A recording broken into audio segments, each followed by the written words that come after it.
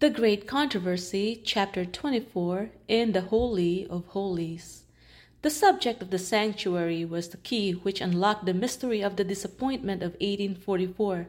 It opened to view a complete system of truth, connected and harmonious, showing that God's hand had directed the great Advent movement and revealing present duty as it brought to light the position and work of his people.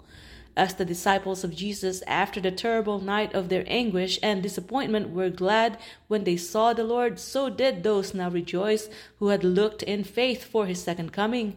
They had expected him to appear in glory to give reward to his servants. As their hopes were disappointed, they had lost sight of Jesus, and with Mary at the sepulchre they cried, "They have taken away my Lord, and I know not where they had laid him." Now in the Holy of Holies they again beheld him, their compassionate high priest, soon to appear as their king and deliverer. Light from the sanctuary illumined the past, the present, and the future. They knew that God had led them by his unerring providence. Though, like the first disciples, they themselves had failed to understand the message which they bore, yet it had been in every respect correct. In proclaiming it, they had fulfilled the purpose of God, and their labor had not been in vain in the Lord. Begotten again unto a lively hope, they rejoiced with joy unspeakable and full of glory. Both the prophecy of Daniel 8:14 unto 2,300 days, then shall the sanctuary be cleansed, and the first angel's message, fear God and give glory to him, for the hour of his judgment is come, pointed to Christ's ministration in the most holy place, to the investigative judgment, and not to the coming of Christ for the redemption of his people and the destruction of the wicked. The mistake had not been in the reckoning of the prophetic periods, but in the event to take place at the end of the 2,300 days. Through this error, the believers had suffered disappointment, yet all that was foretold by the prophecy and all that they had any scripture warrant to expect had been accomplished.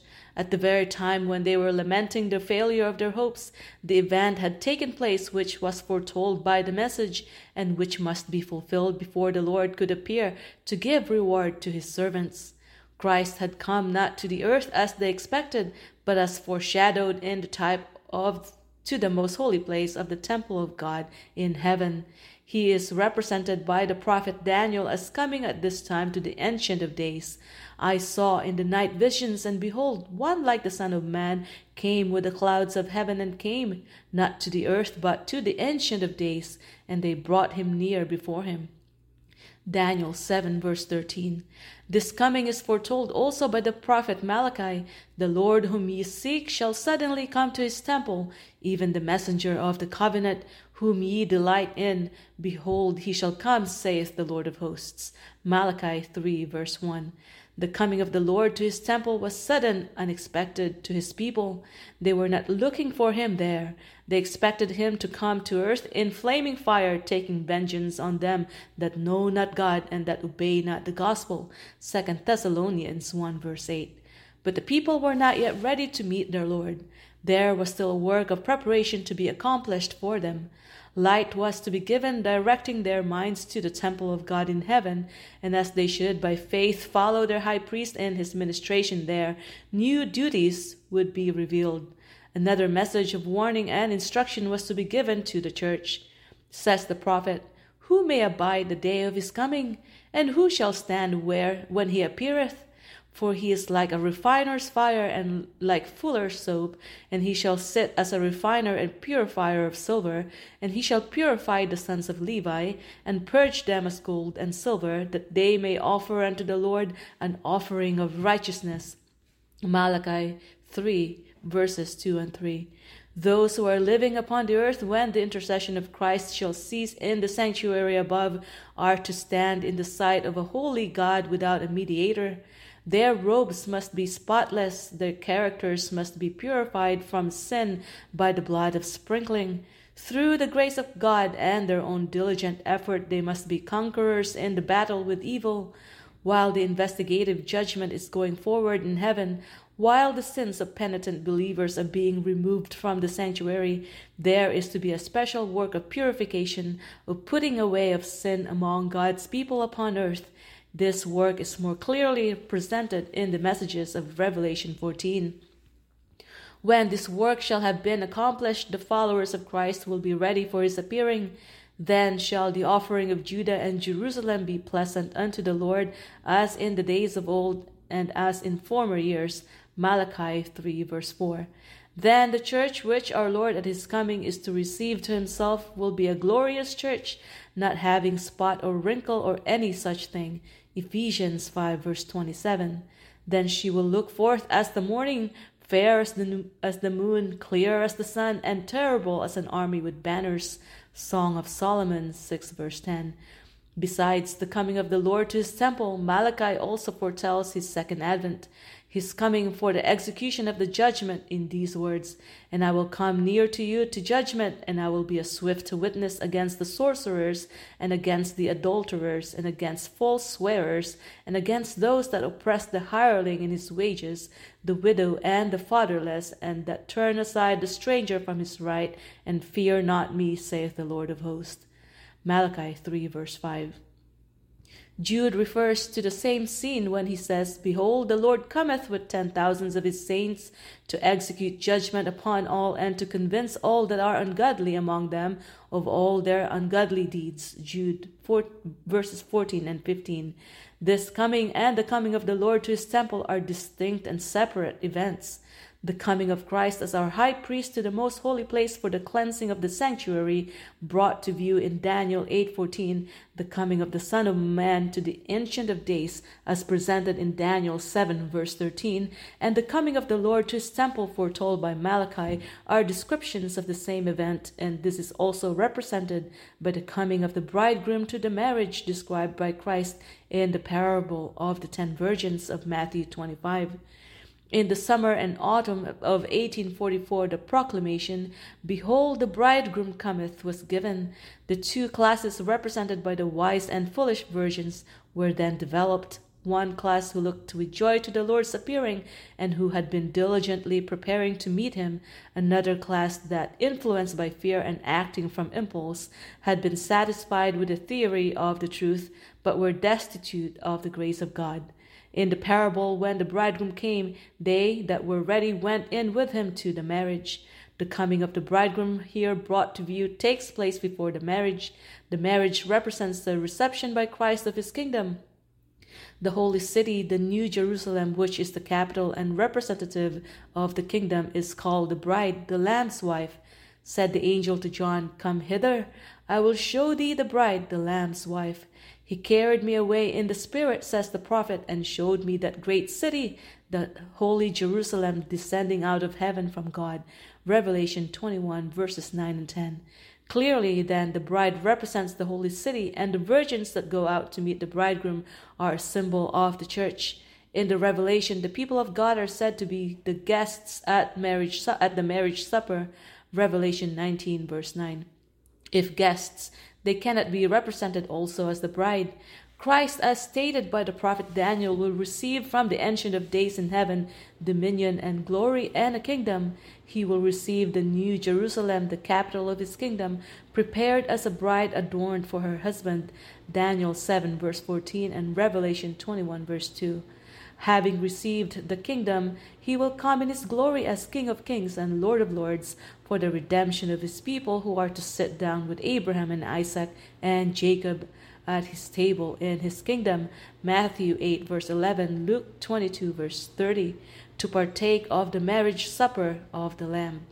The proclamation, "Behold, the bridegroom cometh," in the summer of 1844 led to thousands to expect the immediate advent of the Lord. At the appointed time, the bridegroom came not to the earth as the people expected, but to the Ancient of Days in heaven, to the marriage, the reception of his kingdom. They that were ready went in with him to the marriage, and the door was shut. They were not to be present in person at the marriage, for it takes place in heaven, while they are upon the earth. The followers of Christ are to wait for their Lord, then he will return from the wedding. Luke 12 verse 36. But they are to understand his work and to follow him by faith as he goes in before God. It is in this sense that they are said to go in to the marriage. In the parable, it was those that had oil in their vessels with their lamps that went into the marriage. those who, with the knowledge of the truth from the Scriptures, had also the Spirit and grace of God, and who in the night of their bitter trial had patiently waited, searching the Bible for a clearer light, these saw the truth concerning the sanctuary in heaven and the Savior's change in ministration, and by faith they followed him in his work in the sanctuary above. And all who, through the testimony of the Scriptures, accept the same truths, following Christ by faith as he enters in before God to perform the last work of mediation, and at its close to receive his kingdom, all these are represented as going into the marriage. In the parable of Matthew 22, the same figure of the marriage is introduced, and the investigative judgment is clearly represented as taking place before the marriage. Previous to the wedding, the king comes in to see the guests, to see if all are attired in the wedding garment, the spotless robe of character, washed and made white in the blood of the Lamb. Matthew 22, verse 11, and Revelation 7, verse 14. He who is found wanting is cast out, but all who upon examination are seen to have the wedding garment on are accepted of God and accounted worthy of a share in his kingdom and a seat upon his throne. This work of examination of character, of determining who are prepared for the kingdom of God, is that of the investigative judgment, the closing work in the sanctuary above. When the work of investigation shall be ended, when the cases of those who in all ages have professed to be followers of Christ have been examined and decided, then and not till then, probation will close and the door of mercy will be shut. Thus, in the one short sentence, they that were ready went in with him to the marriage, and the door was shut. We are carried down through the Savior's final ministration to the time when the great work for man's salvation shall be completed. In the service of the earthly sanctuary, which, as we have seen, is a figure of the service in the heavenly, when the high priest on the Day of Atonement entered the most holy place, the ministration in the first apartment ceased. God commanded, "There shall be no man in the tabernacle of the congregation when he goeth in to make an atonement in the holy place until he comes out." Leviticus 16, verse 17.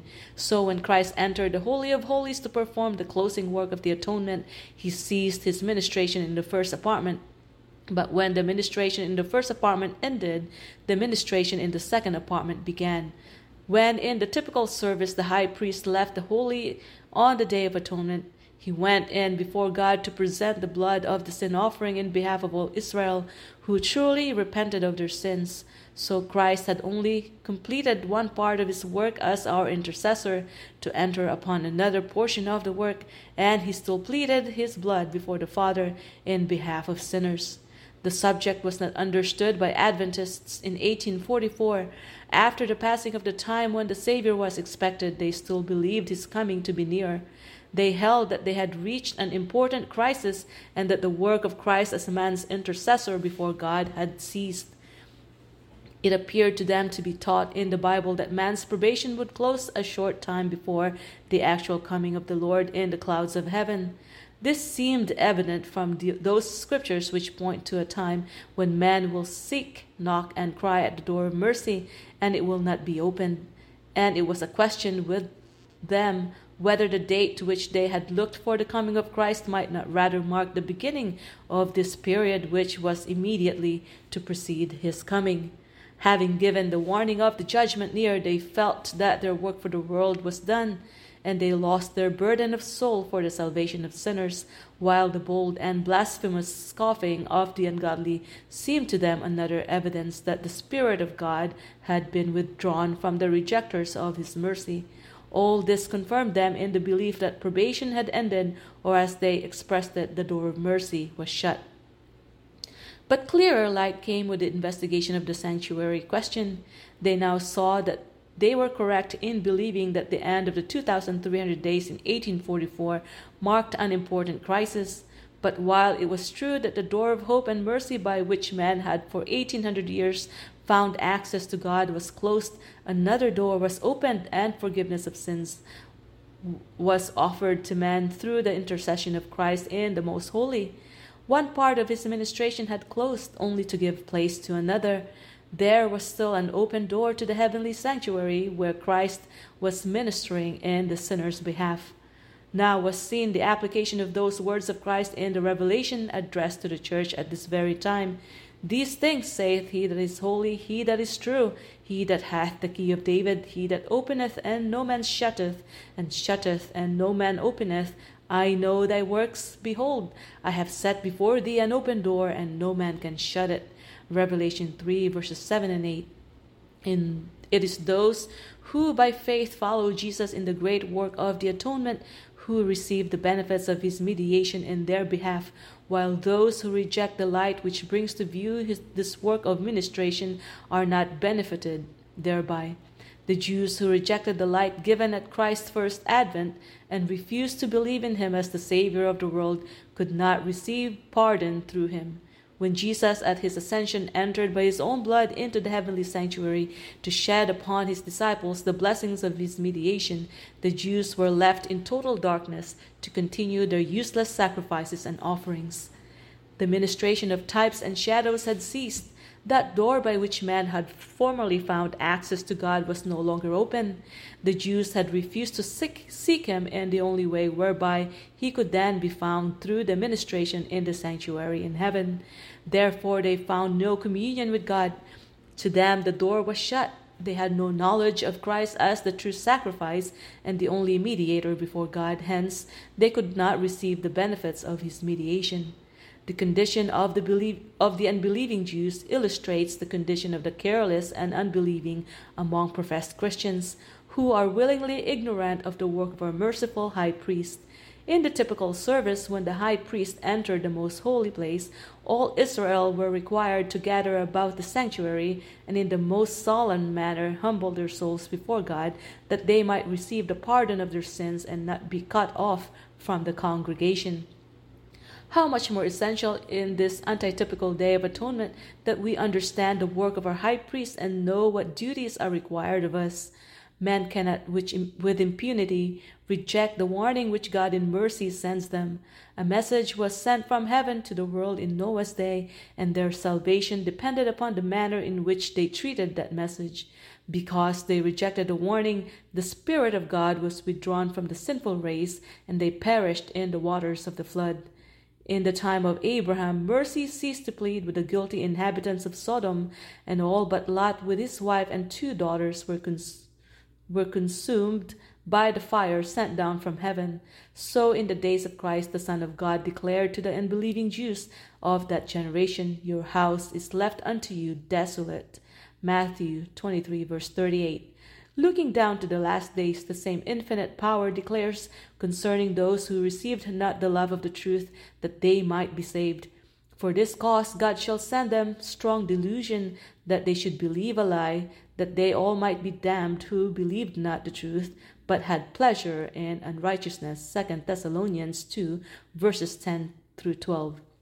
As they reject the teachings of his word, God withdraws his Spirit and leaves them to the deceptions which they love.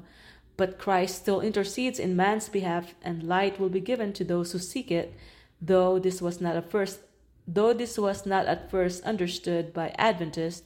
It was afterward made plain as the scriptures, which define their true position, began to open before them.